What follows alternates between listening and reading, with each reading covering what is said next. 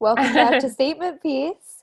Today we have an awesome guest, Zach Heath, who is a TikToker and student. He is only 17, but he is an excellent content creator, super confident person, and a very unique TikToker in that he creates men's beauty content. Yes, it's a very exciting episode. I really like it. But first, let's get into some current events. Yes. So today is Martin Luther King Jr.'s day, MLK Day. And we wanted to take a moment to honor him and all of the work that he's done to advance the civil rights movement. So, our next current event is brought to you by the New York Times, and basically, it is in preparation of the inauguration. Basically, state officials are activating National Guard troops and closing off Capitol grounds in response to FBI warnings that armed protesters and far-right groups are preparing to act in the days leading up to President-elect Joe Biden's inauguration on Wednesday. And this is including many different states. And basically, state officials are trying to prepare against the growing fear of continuing violence in the aftermath of the pro-Trump mob attack on the U.S. Capitol that left 5 people dead. Next, within the fashion space, we wanted to cover a very interesting insight posted by Diet Prada on Instagram. It's at diet_Prada.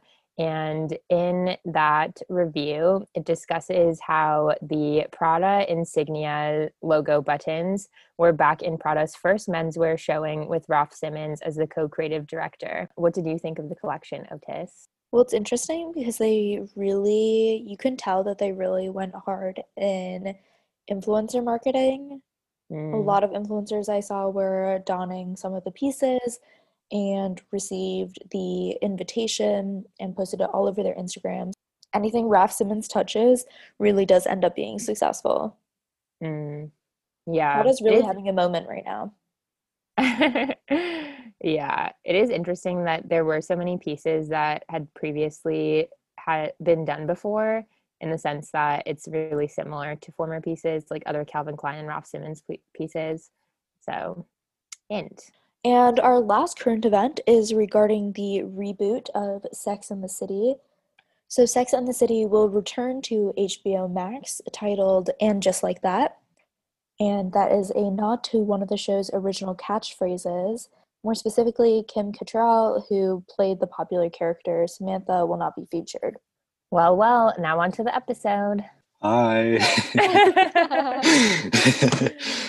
How are you doing? How's the second lockdown?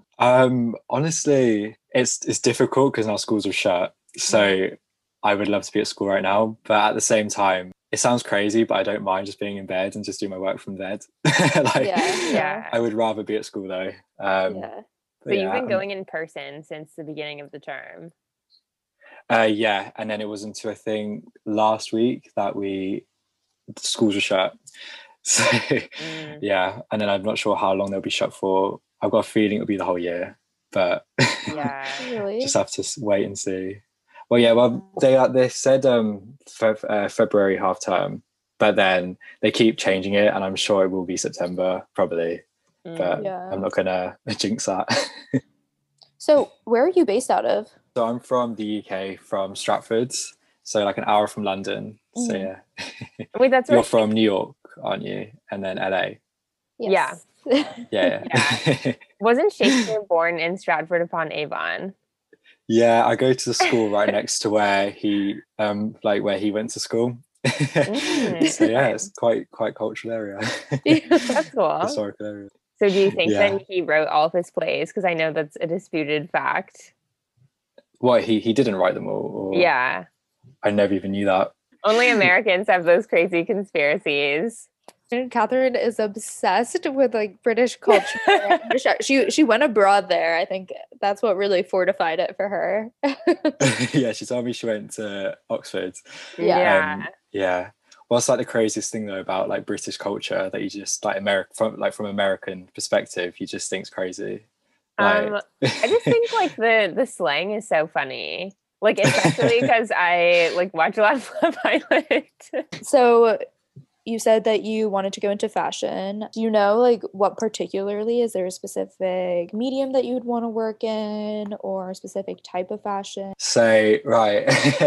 I've always been interested in fashion since the age of 7. I was like given a book on fashion. And obviously, at the age of 7, I didn't know all the different types of avenues you could go into. But I was like, that's an industry that really interests me. And like, since I started my blog, I realized that I love writing and personifying fashion through like journalism.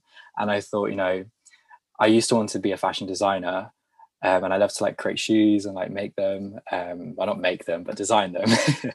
And yeah, but now I realize that I really enjoy the journalism side of it. And I know with the course I want to do, you don't just have to go into journalism. There's different avenues you can go in with that. But if there was one specific avenue, then it would definitely be the journalistic side. So, how did you start building your social media and your blog and specifically your TikTok? I've always been interested in like how I could like build my platform, and it sounds so like crazy me to say it now, but I didn't want to post because I've always had it like since I started sixth form. I was like, I'm going to try and get head boy, and in the end I did get head boy. So everything I was like scared of, like I didn't need to be scared of it, but I was like, if I post like all this makeup videos, are my school going to see it? And if they see it, have I got like a lesser chance of getting head boy? So I wish I started back because I think I posted my first one in April, but I wish I like started and like regularly post from April because I only started consistently posting since September. And I feel like definitely could have grown more. So yeah, I think that definitely held me back. And then obviously with my fashion blog, like because I've got so much going on, I literally don't write for it as much as I could do. But then I don't want to overwhelm myself with so much with like mocks and everything. But yeah, like so I want to build that and grow that and see where that can go as well. Because I feel like my TikTok's more fashion and then obviously more beauty, and then my blog's obviously more fashion. So yeah. Sorry, what is head boy? So head boy is like the position. So you're like the top within the school. Like the top boy within the school. I don't really know how to explain it. So you have Is like it head boy and head class girl. president? I don't know what that is. Is that the American equivalent? It's like it's like similar. Yeah. Do you know what head boy is, Sita? Yeah, but you have like specific like responsibilities as well. Like it's not just like okay. Yeah, so like my responsibility, I guess, is I've started a school newspaper, and obviously being head boy, I was able to do that. But there's other stuff as well you have to do. But I just wanted the position to like prove to myself that I could do that. Yeah. And I'm glad that I did get that. But then I feel like it's irrelevant now. Obviously, school's being shut. So I wish I spent more time on TikTok and and grew on that instead of just waiting for like school to say Zach, your head boy. But yeah. Yeah, that's good.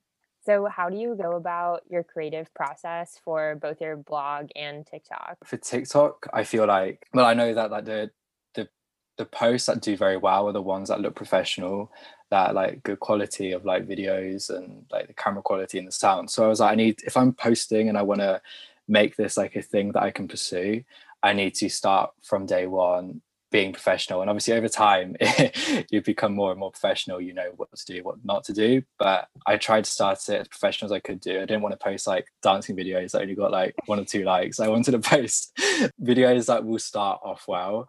And I don't have like a huge platform now, but a lot of people see my videos, and I think that's the most important thing. Like I do get a lot of like traffic, and I see how many people will view it, and like to me that's amazing because I never thought that would have happened, and like I'm so grateful for that. But because I know that I started off well, I know I could get bigger, hopefully, touch wood. If I continue to post more professional and quality content. For sure. Well, we actually found you because Sita sent me a graph that was like rising beauty influencers to look out for, and you were one of them.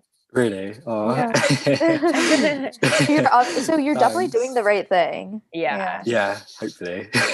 How did you first get started being interested in beauty and makeup? I've been asked this question before, and like the first thing that came to my head was I remember I saw my mum apply makeup in the bathroom one time, and I thought that's interesting, and I never like looked at it again. I was just like, oh, that's fun. And then and then I used to be really interested in like drawing faces and like obviously clothes as well. So I thought if I could like recreate that on a face, and I started off like my makeup like because I was influenced by people like James Charles and Manny MUA. So it wasn't the prettiest, like the way the way I was doing makeup, but obviously I learned over time, and I just got more interested from like watching not just male beauty influencers, but also like obviously female beauty influencers, and just like kind of seeing how artistic you can be. And like my makeup isn't artistic at all; it's really natural, but I still like the whole process, and I think it's really therapeutic. And I think that's definitely got me into it, and seeing where you can go, because it's like the cosmetic industry is so huge, and it's an industry that so many people obviously want to know more about, because they want to always focus on themselves and like improve like how they look. So I know it's like an industry that's going to continue and everything like that, but that also interested me as well. Yeah, I feel like it's good that you try to push for kind of more natural, clean looks, because I think a lot of guys, when they think about men wearing makeup, they think it's like the really crazy looks that like James Charles often does on his channel and such. But I think if men wore makeup in whatever way they wanted to, especially natural, then they would look a lot better. Yeah, like that's the thing as well. Like there's not a lot of male beauty. I don't think there's any male beauty bloggers who focus on natural makeup. Like when you think of makeup, you think of girls doing it, or the stereotypical gay man with loads of makeup, drag queen. And like, even though that's great, like love that, that's not me. And I know there's millions of other men who could wear makeup, like the idea of it, but don't want to go into a store because all they see in Mac is like the campaigns with men wearing like eyelashes and mascara and like eyeshadow. And I know that can be really off-putting for men. Yeah, so I wanted to like create a platform where I'm obviously gay, so I'm not like targeting like straight men, but I'm targeting like men who could be straight but want to like wear makeup and feel good about themselves. And I haven't really seen that. So I think that's like a niche of mine that I want to expand on. Yeah, James Charles the other day did like a YouTube video on guyliner. And so obviously I think like you must have seen as well on TikTok, there's a massive trend of like boys wearing skirts and like eyeliner. The barriers there are obviously coming down with that, which is good to see, as like obviously more men are open to it. But there needs to be a push for more men, because I think like you can see there's a lot of discrimination towards men who want to like wear eyeliner and stuff like that. What is your routine with skincare or just makeup? My skincare routine. Get ready with me. I'd actually love to do that. That's going to be a goal of mine. I had like when I first started my TikTok, I had so many comments about do your skincare routine, and honestly I put it off because I didn't have one. I'm that person that just used water and called it a day. And so yeah, I've been sent a lot of skincare products recently, and I'm pretending that's my skincare routine, but I honestly don't do skincare. And I've noticed recently that when I have done skincare, I've got a lot of more red patches on my face. So I don't know if I should probably stop with the skincare and just stick back to my water and flannel. Yeah, with my makeup, it's basic, but I think when I was wanting to like look at makeup for me, I was looking at how celebrity makeup artists did their makeup on clients, because I know for like cameras they put on a lot more makeup, so I wasn't like looking at how much they were putting on, but the techniques. So the techniques I love, for instance, in summer is putting on, I'm sure you must have seen it, the Chanel Cream Bronzer, putting that on and then foundation on top. And I think that looks really pretty on the skin, especially in summer when it's really dewy. So just stuff like that. That's my main technique, I think. Other than that, it's just really simple. I don't do eyeshadow or anything. No, that's great. So what kind of stigmas do you see currently existing? Like, I know you mentioned that there's a trend going on with like men wearing skirts or eyeliner on TikTok, but why do you think there's so much hate towards men who want to do that? I think there's hate because it's still obviously not normalized. More men are doing it, but it's not. Yeah, I think we all see it on TikTok or YouTube or something because millions of people can see that. But when you actually walk down the street, I've never seen a boy wearing a skirt. I've not seen loads of men wear eyeliner. So it's definitely not a normalized thing within society. Like, I think online is a trend because it's seen as really cool. It's seen as really original. But I don't know about you, but where I live, I never see men do that. Obviously, there's still a stigma for the boys who do that. They will have that stigma, oh, they're gay, they're really feminine, they're flamboyant. They're not men. And I think a lot of boys would be put off from that, scared of that, because that's emasculating for them. They want to be seen as like that man that society like says that they should be. But obviously now there's a lot less of that, but there is still that, especially within the older generations. Like I was sitting with my grandma the other day, and she was she was like, we were talking about homosexuality, and she was still so against it just because of how she was brought up. And like, she's got dementia now, so like I've told her I'm gay in the past, but she's forgotten. So that was I didn't have like any hate from her, but still just that stigma from the older generations, I think that's preventing people from obviously expressing themselves as well. A lot less Generation Z, but I think there is still that as well. Yeah. How do you see it changing in the future? I think it would definitely change. Like I wrote an article the other day about like how femininity is changing, like masculine identity within fashion. And you look at designers like Charles Jeffrey Loverboy, Tom Brown. They literally their seasonal collections and their runway shows, they have men wearing skirts and dresses. But I guess that's always been part of the fashion industry, though. You've always seen that flamboyancy. I think definitely over time there will be less of like gender, like a gender scripts that people have to adhere to. Like if you look at James Charles' TikTok for Christmas, they were like all wearing dresses. So you know what I mean? Like people will see that, and think obviously it's not normalized, but a lot more people will see that as like change within society. Yeah. We were on another podcast recently, and we were talking about Harry Styles on the cover of Vogue wearing a dress and all the controversy that kind of created. But it's interesting to see that it's very much, in my opinion, only in like fashion, only in entertainment, and very much the music industry.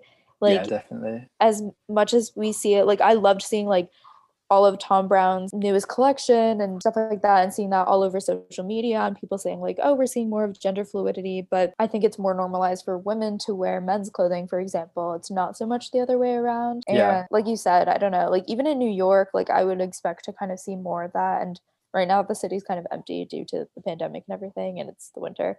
But the street's empty. It's really empty. Like really? no one is here right now. Like I was just like walking around on a Saturday and there's barely anyone around. It's kind of weird. But yeah, I don't know.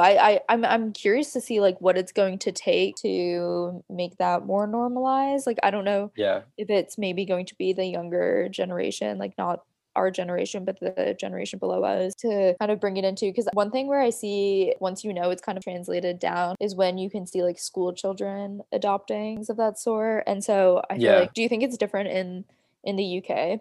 I think like the school I go to is like, and where I'm from, it's very conservative. And like I go to a sixth form, so we are all expected to wear suits. Even though I'm not the most creative, I come across as the most creative within my school, because I wear like colourful sort of suits and blazers, and everyone else sticks to more like greys and blues. And I think that's because like a lot of people just want to fit in and like stick to that sort of like masculine, the stereotypes surrounding it, and like wearing colours is seen as feminine. Definitely when like the average suit is like grey or black or or navy blue. So I honestly don't really see it. I've got a couple of friends who are very like creative and like do like, I don't know, like flame nail varnish, but they're not in my area. But I don't know like what the school kids are like over there. I don't know if they're more like if they're expressing themselves more. Yeah. I think one thing that's always interesting is that with American culture, I feel like people are more open to talk about like topics like these and talk about how they can push the boundaries. Or those conversations that happen there in like your age demographic? Definitely in my age demographic, we talk about pushing gender boundaries and everything like that. But I think, as you were saying about like the UK, it's like the older generations, they're, I think, definitely less open to talk about it. Like I'm wearing pearls right now, but I would never go to my grand, I don't think, wearing pearls, because she would see that as like a very feminine thing. That's what she used to wear. So why? I think it'd be very weird for her to see a boy wearing it. But like with Harry Styles and like our generation, this is normal. But obviously it's still more considered feminine. Like you're not going to get every football player wear a pearl necklace, but it's more accepted within our generation. The old generations, definitely within the UK. No, I don't know about America. It's so funny. I saw a TikTok yesterday that was making fun of how everyone always says that Harry Styles is like a super fashion icon. And then they were showing a paparazzi photo of him with Olivia Wilde, and they were zooming in on his outfit, and like his socks don't match. He has like a piece of paper taped to his shirt. Like it's, and they were like fashion icons seen here. Well, I feel like he is idolized a lot. Yeah, just for Quite a being bit. like femme. And I think it's Yeah. also, I'm actually interested to hear your opinion on this as well. Like, why do you think Harry Styles is so popular? Out of One Direction, he's definitely the most like open with like his sexuality and like how he expresses himself. Like I don't know the other names of the people other than Zayn, but I know that he's Zayn's the only important one. Okay. Yeah, the rest of them are relevant. But like I can't imagine them wearing what Harry wears, and I think that's what sets him apart. And as well, obviously his music is very good. And like he has been on Vogue. He's done all of this stuff. I always think it's interesting. I think he did such a good transition going from boy band member to becoming a solo artist, and then also kind of being known for his fashion. I think it's interesting how in the past couple of years, even like beauty standards for women, for example, very much lean towards the Kardashians and being really curvy. And that's why you saw like the rise in Botox and having like a Brazilian butt lift, all of that. And I think we don't reflect as much on guys' beauty standards. And I think it's interesting how like exactly what you're saying before, I think it would have been, I remember when I was a teenager, Abercrombie and Fitch stores, you would have white, ripped, tan guys standing outside of the stores. And like, that's I saw that the other day. Right? Like a video on it. That's what was seen as like the ultimate like attractive guy at the time. The Justin Bieber haircut, that was a whole phase, you know? And so I feel like maybe this is a new, I don't want to say a beauty standard, but new standard of attractiveness for guys. I've like noticed, like with what you were saying, I think there's been like because I'm on like my feed on TikTok's definitely fashion and beauty, and I've seen like a lot of catwalks recently about like the fashion shows from Chanel in the 90s. So I understand what you mean there. Like there's a lot of focus on like the chains from the 90s, like the body types, but then at the same time as well, like I've been seeing a lot more fashion shows with like Versace, for instance. They had like a plus size model on there, like walking in her runway. So there's definitely a change. Like not everything is like Victoria's Secret anymore, like how it used to be a couple of years ago, I guess. But like I saw it recently as well, which I thought was actually really cool. Gucci had this Down syndrome model, and I just thought like having that diversity and like more acceptance, I think that is really cool. So yeah, hopefully more brands do that. And it's crazy to think that was only a couple of years ago, right? Well, the Victoria's Secret. Yeah, like the fact that was like such a big thing, and like the show was such a big thing, and now they're completely on the outs. At least culturally. The shade. So then, do you think items in fashion or beauty should be gendered, like deemed as, oh, this is a women's line or this is a men's line? No. Like I understand due to like sizes and everything why you need women's clothes, why you need men's clothes. Like I look at unisex brands now and I think, but if that's a large for me, will that be, I mean, if that's a large for a girl, will that be like a small for me? So that confuses me. And I understand like why brands are gendered, but then at the same time I think the styles, the colors, that they don't have a gender, so they shouldn't be portrayed as having a gender. But I understand why there's different lines for boys and girls, but I think the styles and like the outfits, that shouldn't be gendered. Definitely not. Yeah. What about beauty line? When I was doing a little bit of research before this podcast episode, I was looking at the fact that there's a difference between men's and women's skincare and stuff like that, even though I feel like aesthetically, like the packaging just looks different, but I'm sure they're all like very similar ingredients. Yeah, definitely. Like I've been sent, I've bought like products from Too Faced in the past, and then I've recently been sent products for like, I've got one right here, and honestly, I would never go into a shop and buy it because I just don't like the packaging, but that's a men's foundation, and it's like, oh, yeah, so it's a foundation, and I wouldn't go into a store and buy that. This is like a men's makeup brand that targets for men. It's called For Men, but I would never go into a shop and buy that because in the past I have previously bought like Too Faced, so I'm not like adverse to just like sticking to, because I'm a boy I should wear men's products. And I feel like brands definitely should be promoting more gender neutral makeup. I was thinking about it because I would love to have my own business when I'm older. The main industry I want to go into is obviously fashion, but I think if like money, if I had Kylie Jenner's money right now, I'd honestly make a beauty brand, but I wouldn't have it so it's just female or male. I'd try and find a niche and like how I can make it unisex, because I think boys won't want to go into Too Faced into the Too Faced stores and see like loads of sweet peach packaging. um, or like I can't remember the other, like the chocolate bar palettes. Like, I don't think they'll want that, but I know girls probably wouldn't want that. So like, how can brands make it gender neutral, like mirrored packaging, clear packaging? Because I know a lot more boys would want to do that. Like I liked Dior's makeup line, the Backstage line, because that did, I looked at that and I didn't see a gender. However, I looked at the campaigns and there was no men. I don't think it was just Bella Hadid. So again, that's putting men off wanting to buy it because they're only seeing women being promoted in the campaigns. How do you think gender and beauty has different implications within the UK versus the US? One thing I can think of is that whole trend that was like chav check. Oh God, that is major difference. Okay, yeah, there's a major difference. But also, I think in the US there are people that do dress like that as well. Yeah, like New Jersey, Jersey Shore. Yeah, is that actually a thing? Like people dress like the British chav, the epitome of the British chav. Well, yeah, because you get like super fake tans and like their skin massive is blocked like eyebrows. Yeah. Alongside the way people dress is like it influences the way people talk and like the way they do their makeup, like their beliefs and everything. And honestly, like 10 minutes down the road from me, it's completely different. Like what you're just talking about, like do you say Jersey Shore, Geordie Shore? Yeah, Jersey Shore. Yeah, like but 10 I do minutes know from what Geordie me, Shore it's like is. that. Oh God, Geordie Shore, that's something else. But yeah, like 10 minutes from me, it is that like standard of like the chav. But where I'm from, there's not that. So it is crazy like how quickly, like it's not, I mean, like not that far away, there's that massive change in how people will dress. So then I know previously you mentioned to me on Instagram that you had written that paper related to fashion and transparency supply chain. So could you speak a bit about that? So I wrote it on how our consumer society is exploiting the garment workers from developing countries who obviously are exploited for hours and hours a day to make clothes for like fast fashion and everything like that, and how we can work as a collective to overcome modern day slavery within the supply chains. So I literally wrote, I think it was 42 pages all on that alongside my A-levels. But yeah, it was very interesting and I got to interview people.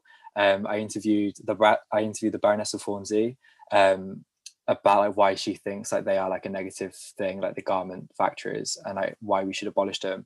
And I wanted to have like an alternative opinion. And I interviewed Tim Woolstall, who's an economic journalist, and he's written for like Forbes and the New York Times. And obviously, because he's an economic journalist, he was looking at the garment factories as more of like an economic thing, like why we need them to support the global economy.